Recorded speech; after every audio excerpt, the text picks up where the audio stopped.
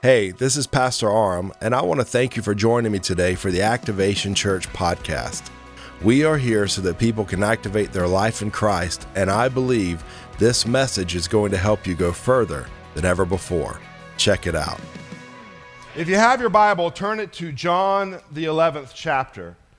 We have been in a series called I Am. We're going through the different I Am statements of Jesus because I want to look at who is he. So many times we focus in on what he does, and that's wonderful. We need to understand what Jesus does, but beyond what he does and what he accomplishes, I want to know who he is, because when I know who he is, I understand his nature. And you may say, well, why is that important? Because he says, anything you pray according to my name, it'll be done for you. Many times we think it's, if I just say my prayer and then throw the name Jesus at the end of it, then that's what he's talking about. But he's not just talking about his name being Jesus. He's saying my name. He's talking about my nature. If you pray according to my nature, if you pray according to who I am, it will be done unto you. And so we've gone through several I am statements. Today, we're going to be talking about I am the resurrection and the life. Let's get into it. John 11, starting in verse 1. The Bible says, "Now a certain man was ill, Lazarus of Bethany, the village of Mary and his sister Martha. It was Mary who anointed the Lord with ointment and wiped his feet with her hair, whose brother Lazarus was ill. So the sisters sent to him, they sent to Jesus, saying, 'Lord, he whom you love is ill.' But when Jesus heard it, he said, 'This illness does not lead to death. It may look like death, it may sound like death, it may smell like death, but it's not going to end in death. It is for the glory of God, so that the Son of Man, the Son of God, may be glorified through it.'" I want you to see that again. It is for the glory of God. It's not going to end in death. The purpose of this moment is to glorify God. I think a lot of times we, especially in more charismatic churches, we get really excited about the glory. We'll sing about the glory. But a lot of times when we're talking about the glory, what we're thinking about is clouds in the sky. We're thinking about gold dust falling out of the sky. Send me your glory. Send me your glory. Not realizing that many times the glory of God comes in the midst of controversy. Are you hearing what I'm saying? Many of us, we want to live the victorious life that Jesus has given us, but we don't want to fight any battles. We want to have strong faith, but we don't want to have tested faith. But what you have to understand is many times your miracle will be preceded by a problem. Hello? Jesus is saying this moment, this pain that you're going through, this situation that looks like death, is actually going to result in the glory of God, but you're going to have to endure the moment, and that's the difficult part. And that's why so many people will walk away from their faith when tough times come. It's because they receive Jesus Christ into their heart and their life, and then they think everything's going to be marshmallows, butterflies, and rainbows. Not realizing that this life brings pain, not realizing that there is an enemy that is seeking to destroy you, and he will do everything within his ability to come after you. And so when those moments come, when the pain comes, when the pressure comes, when it feels like death is surrounding you, you've got to learn how to stand in your faith and say, although this pain is here, I believe a miracle is on the horizon. Although I don't understand what I'm going through, I don't know why I'm going through it, I believe that God is going to show me his glory in this moment. I'm going to see his glory in this season. If I want the miracle, at some point in time, I've got to be willing to walk through the problem. If I want the victory, at some point in time, I've got to be willing to face the giants that are standing in my way. I can't avoid them. I can't ignore them. I've got to face them head on, Anthony. realizing that if I'll face it, if I'll fight it, if I'll press, God is with me and I will see his glory. Turn to the person next to you and say, you want to see his glory? Then get ready for some stuff. Get ready for some stuff. I'm just being honest with you. Get ready for some stuff. Somebody told me years ago, they said one of the worst prayers I ever prayed was, God, make me like Job. Because they spent the next season of their life walking through some real trouble. Now, they came out on the other side strong, but they went through it. Sometimes we've got to be what I'm trying to say is we've got to be willing to go through the process of the pain. We've got to be willing to go through the test and the trial that strengthens our faith, knowing that it's producing something in us. And so really, it's going to boil down to our perspective. When problems come, is it the problem that's going to destroy me, or is it the problem that's going to give me an opportunity to see God move? What would happen if we changed the way we saw the issues in our life? What if instead of waking up and seeing the issues that are coming our way as the thing that's going to destroy us, what if we started seeing it as the thing that's going to be the opportunity for me to see God move? The thing that is going to strengthen my faith. The thing that is going to propel me into the next season of my life. John 11, verse 5.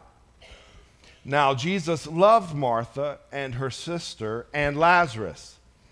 So when he heard that Lazarus was ill, he stayed 2 days longer in the place where he was. Are you catching that?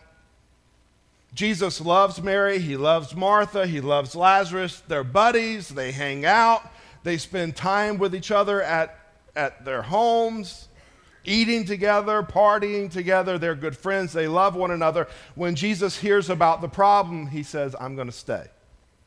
I'm not going right now. Here's something I want you to understand, and this will help you.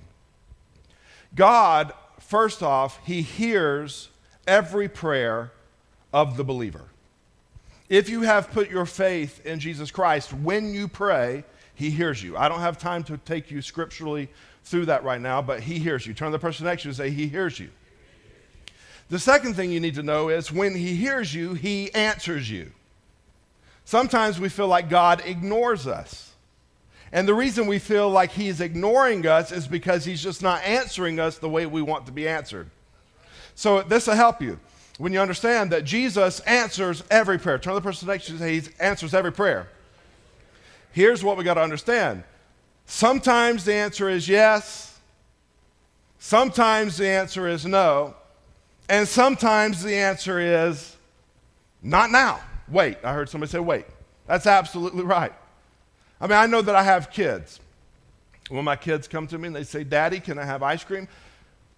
You can tell by the looks of me that I like ice cream. It's something that I want to do. I want to do it with my kids. So most of the time when my kids say, can I have ice cream? The answer is going to be what? Yes. Now, if they come to me around 11 p.m. and they say, Daddy, can I have ice cream? What's my answer going to be? No. If my 12-year-old daughter says, Dad, there's this guy that wants to take me on a date to eat some ice cream, what's my answer going to be? Hell no. No. Not now. Not now. Why? Because as a father, I know what is best for my child. And so in this moment, this is important. Jesus loves Mary. He loves Martha. He loves Lazarus. There's a problem that Jesus can fix, but instead of going immediately to the place where Lazarus is, he says, not now. Why? Because there is a time and a season for everything.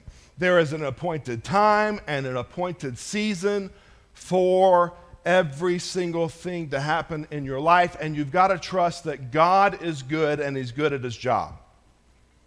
You have to trust that not only does he know the answer you need, but he knows when you need it. Because hear what I'm saying, the right thing in the wrong season is not a blessing, it is a burden. Can I say that again? The right thing in the wrong season is not a blessing, it is a burden. Marriage is a blessing of God if it's done in the right season of your life.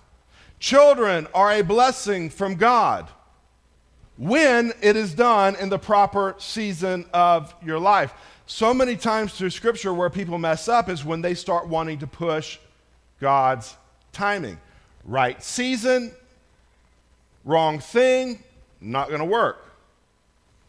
Right thing, wrong season, that's not going to work either.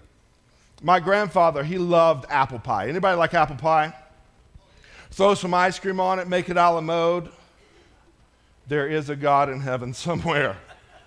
He loved apple pie, and so some of the people in his church knew that he liked apple pie. He was their pastor, so from time to time they would make him these pies. Well, one day this lady from his church invited him over to her house for some apple pie.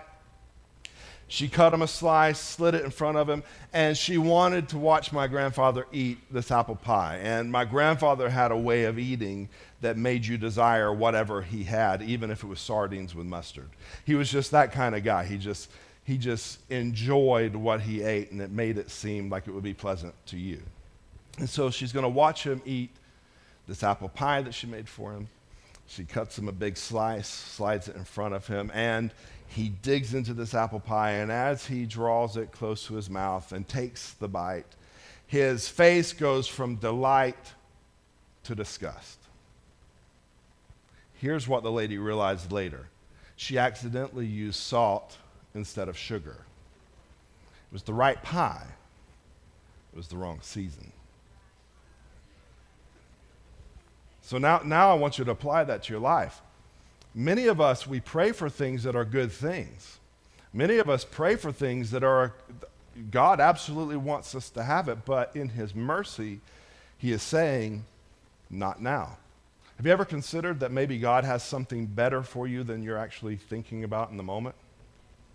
Something better than you're actually going for in the moment. And if you'll learn to be patient and wait and understand that God is ordering my steps, He's directing my paths, I'm not in this life aimlessly,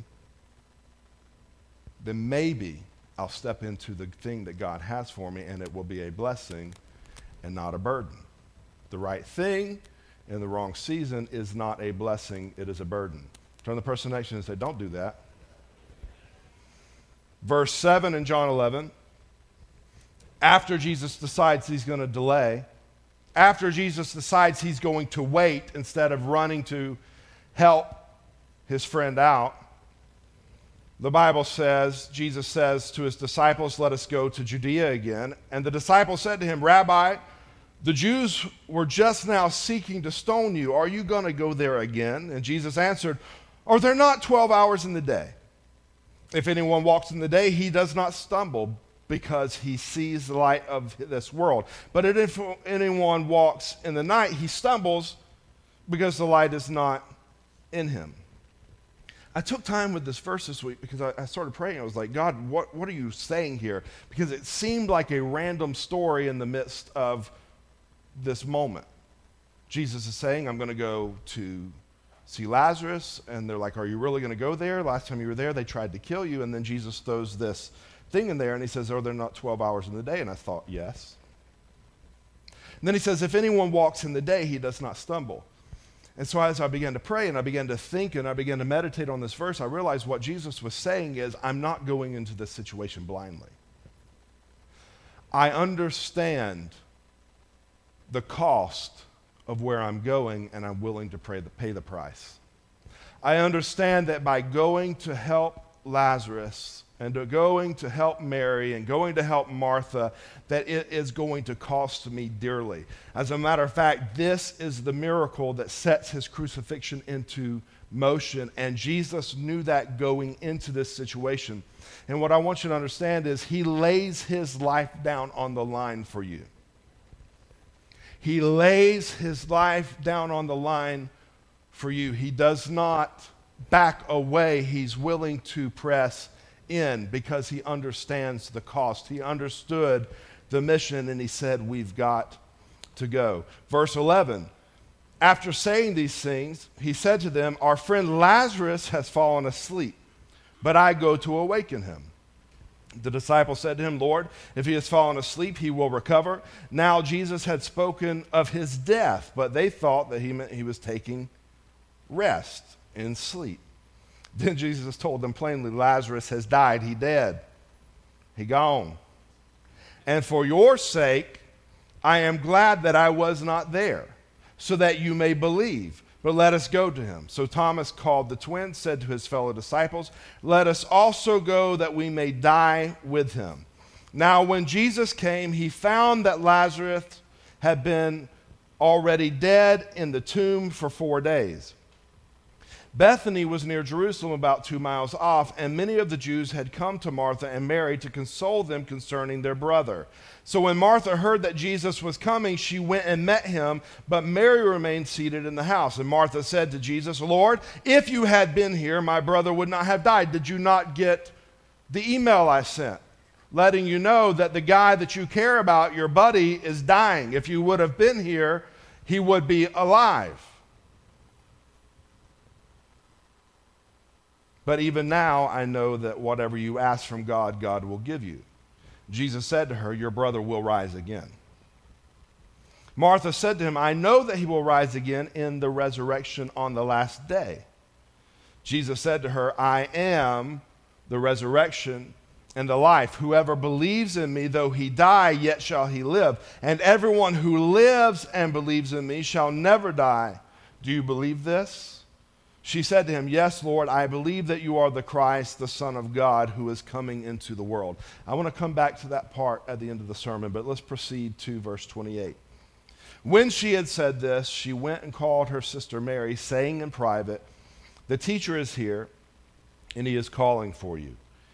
And when she heard it, she rose quickly and went to him. Now Jesus had not yet come into the village, but was still in the place where Martha had met him. When the Jews who were with her in the house, consoling her, saw Mary rise quickly and go out, they followed her, supposing that she was going to the tomb to weep there. Now when Mary came to where Jesus was and saw him, she fell at his feet, saying to him, Lord, if you had been here, my brother would not have died. When Jesus saw her weeping and the Jews who had come with her also weeping, he was deeply moved in his spirit and greatly troubled. I want you to know that Jesus is moved by what moves you. Jesus is touched by what touches you. He is not a far-off, distant cosmic being. He is a personal, intimate Savior. He wants to be a friend. He wants to be the friend that sticks closer than the brother. So he sees what they're going through, although he knows he's the solution. You do get this. Like, Jesus isn't like going into this thing blindly going, well, I mean, I'm here, Lazarus is dead, we'll just figure it out. We'll just see how it goes or where it goes from here. He knows exactly what's going to happen. He knows that Lazarus is going to come back from the dead, yet at the same time, he is still moved by what is moving Mary. He is still touched by what touches her. God's heart is moved by what moves you. He has compassion towards us. So then, verse 33, when Jesus saw her weeping and the Jews who had come with her also weeping, he was deeply moved in his spirit and greatly troubled. And he said, where have you laid him? They said to him, Lord, come and see. Verse 35, Jesus wept. Verse 36, so the Jews said, see how he loved him? But some of them said, could not he who opened the eyes of the blind man also have kept this man from dying? Then Jesus, deeply moved again, came to the tomb. It was a cave, and a stone lay against it. And Jesus said, take away the stone. Martha, the sister of the dead man, said to him, Lord, by this time there will be an odor, for he has been dead for 4 days. How many of you do grocery shopping? When you grocery shop, do you look at the expiration date on your stuff? You want to find the milk that's going to last the longest. And so this expiration date kind of gives us an idea of when the product is going to go bad. And I'm wondering, like, at what point in time is it like too far? You know, for instance, what's today, October the 9th? If my milk expired on October the 8th, is it still okay for breakfast this morning? By a show of hands, how many of you say yes? You like the party. You know what I'm saying? You're the fun bunch. You're like, let's just see how this thing ends. How many of you you're like at midnight, as soon as it hits October 9th, you're like, I'm getting rid of this. How many of you are like that by a show of hands? Yeah, we got all different kinds of people, But it's like the whole question I have is like, how far is too far? It's like a day late, too late. Is it like 3 days late? That's too late. 4 days past the expiration date, too far. In Mary and Martha's case, like how dead is too dead? Like Jesus shows up to the tomb. Obviously Lazarus is dead. And he's like, hey, roll the stone away. And they're like, he's been there 4 days. Like 2 days dead? Yeah, I think you could do that. 3 days, maybe. Like last night around midnight, if you would have rolled in here, Jesus, possibly. But it's 4 days. He's gone, and he stinks. Here's the question I want to ask. How far gone is too far gone for God? When it comes to what you're praying for, when it comes to what you're believing for, how far is too far? I think sometimes we make the mistake of putting an expiration date on our miracle. God, here's what I need, and here's when I need it by. And I trust God. I trust that you will bring this into my life, but it needs to happen before I'm 30 years old. And if it doesn't happen before I'm 30 years old, I'm going to lose my mind. I'm going to freak out. I'm going to complain. I'm going to moan. I'm going to groan. I'm going to cry all the time. Hello? Why? Because there's an expiration date on what you're praying for. We need to go back to the fact that God's timing is better than ours. He understands the end from the beginning. There is an appointed time and an appointed season. So I need to know that when I am praying for something, I'm not going to put an expiration date on it. I'm going to keep on praying. I'm going to keep on believing until I finally step into it. Doesn't matter how far gone it seems to be. It doesn't matter how smelly it seems to be. I'm not going to give up. You want to know one of the biggest problems we have in the church today is people give up and walk away from their harvest before they ever see it. They plant a seed, and when it doesn't grow within the time that they felt it should grow, they leave the field. How many times do we do that in our personal life? I pray for something, I believe for something, but it doesn't happen when I thought it should happen, or it doesn't happen in the way I thought it should happen. And I walk away, and I leave the miracle laying there in the field. One of the biggest points that we can grab from this story is, with God, nothing's too late, because it's on his timetable anyway. When he shows up, when he steps in, when he moves, everything begins to change. And I feel like there's somebody in here that needs to hear that today, because there's something that you've been believing for, there's something that you've been praying for, and you're getting frustrated because you haven't seen it happen yet. The Bible says, do not get weary in well-doing. Are you hearing what I'm saying? Don't get weary in well-doing. What does that mean? Keep on doing what you know to do well. Keep on praying, keep on believing. Because in due season, there it is again, in due season, you will reap if, it's a big if, you will reap if you don't give up, if you don't back down, if you don't walk away. Faith is not a one and done. Faith is a lifestyle. Faith is something that we have to live out every moment and every second of our life, and we can never look at the circumstance. Too many of us miss out on what God wants to do in our life because we look at the circumstance. We see the dead body, we see the tomb, we see the stone, we think about how smelly it is, and we never even apply our faith to it. How far gone is too gone? Verse 40. Jesus said to her, "Did I not tell you that if you believed, you would see the glory of God?" So they took away the stone, and Jesus lifted up his eyes and said, "Father, I thank you that you have heard me. I knew that you always hear me, but I said this on account of the people standing around, that they may believe that you sent me." When he said these things, he cried out with a loud voice, "Lazarus, come out." The man who had died came out, his hands and feet bound with linen straps, and his face wrapped with a cloth. Jesus said to them, "Unbind him and let him go." Now let's go back, because this is the part we need to see, because the I am statement is I am the resurrection and the life. In verse 23, Jesus tells Martha, "Your brother will rise again. He will live again." And she responds by saying, "Yeah, I believe that he will rise again in the resurrection in the last day." The Jewish people believed that there would be a resurrection in the last day. And that's the event she's looking for. She believes that God will at some point in the future bring Lazarus back in the sweet by and by, in the eternity, all that stuff. And Jesus says to her, "I am the resurrection and the life." Resurrection is not an event. Resurrection is a man.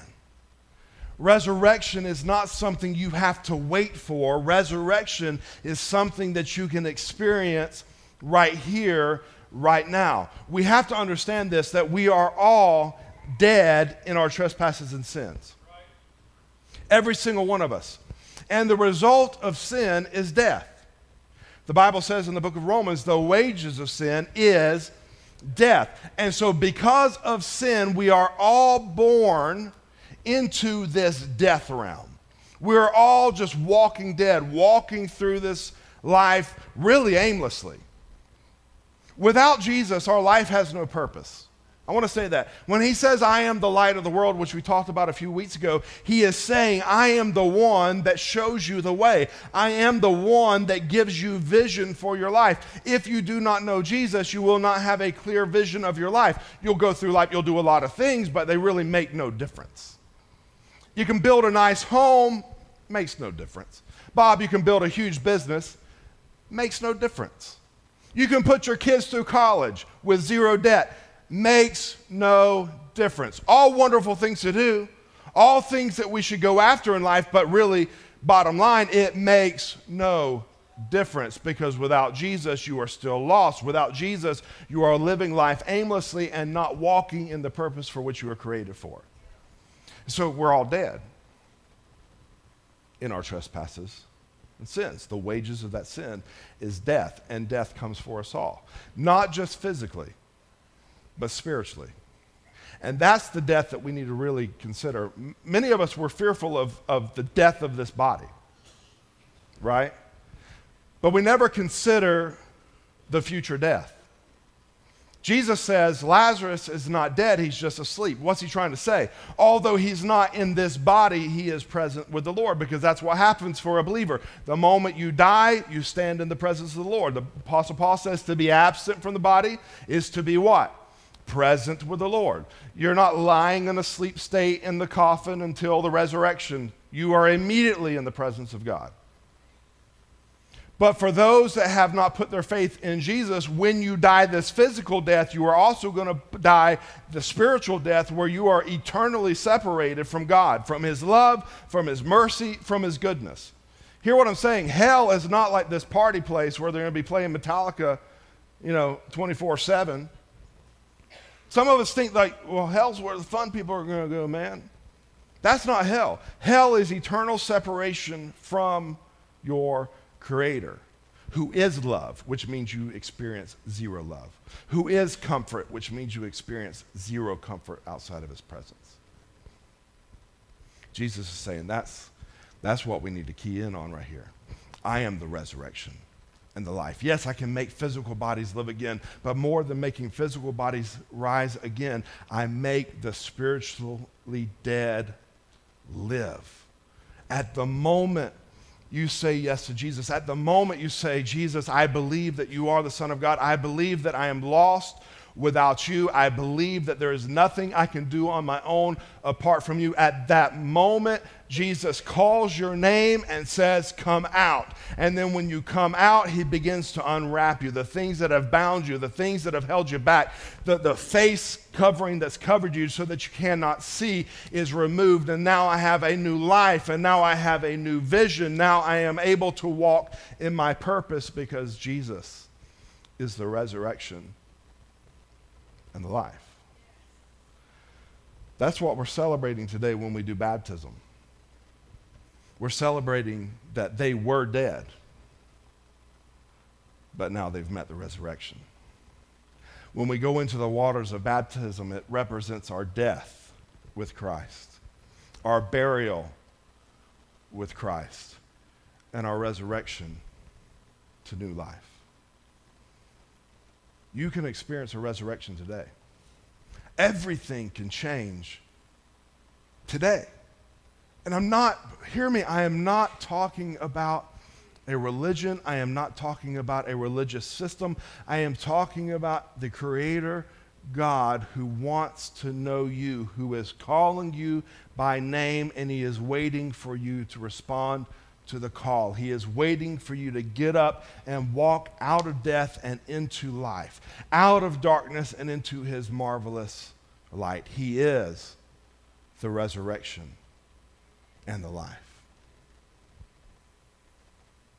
I want to pray for you, but before I do that, I want to dismiss those who are going to get ready to be baptized. I want to dismiss you to get ready. And for those of you who remain and those of you who are watching online, I want to pray with you. Whatever it is that you're going through today, I want to give you an opportunity to have Jesus meet you there. I want to give you the opportunity to see him move in your life. With every head bowed and every eye closed.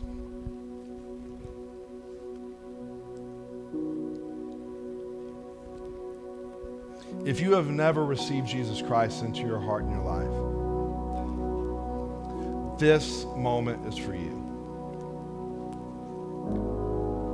Maybe you grew up in a religious system going to church, but you've never truly received him. You've never truly received life from him. This moment is for you. So I'm going to ask that if that person is you, I just want you to take your hand and lay it over your heart. And we're going to pray together. Father, I thank you for touching every heart and every life today. I thank you for moving and touching them and doing what only you can do. Lord, I thank you for turning things around today.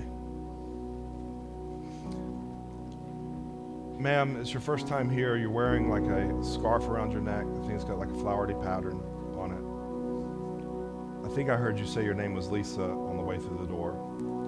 I was stalking you on the way into the auditorium. I feel like there's going to be a turnaround for you today. I don't know what that is. I don't know what that means, but when I was praying, I feel like God is saying, I'm going to turn it around. And I'm going to come into agreement with you right now. Father, in the name of Jesus, Lord, you know the desire of her heart. Lord, you know the thing that she's going through. God, the thing that seems like it may be too far gone. The thing that seems like it's been in the tomb too long. God, right now in this moment, I'm asking that you would bring a resurrection. I'm asking that you would bring a turnaround. Lord, I'm asking that you would begin to give her the ability to dream again. God, fill her with joy unspeakable. God, fill her with peace and fill her with comfort. God, I'm asking that your hand would be on her life to bless her. God, I'm asking that your hand would be on her life to bring increase to her. And Father, the pain of their past, God, the pain of the things that they have walked through, Lord, I'm asking that you would show them that there is a better tomorrow for them. You're not defined by your past. So touch her right now, in Jesus' name. And Father, I pray that for every single person in this room, for every single person that is going through a moment in their life that they need your help. God, I'm asking that you would help them. I'm asking that you would assist them. Oh God, I thank you for healing those that are sick. I thank you for touching the brokenhearted. I thank you for binding up all their wounds.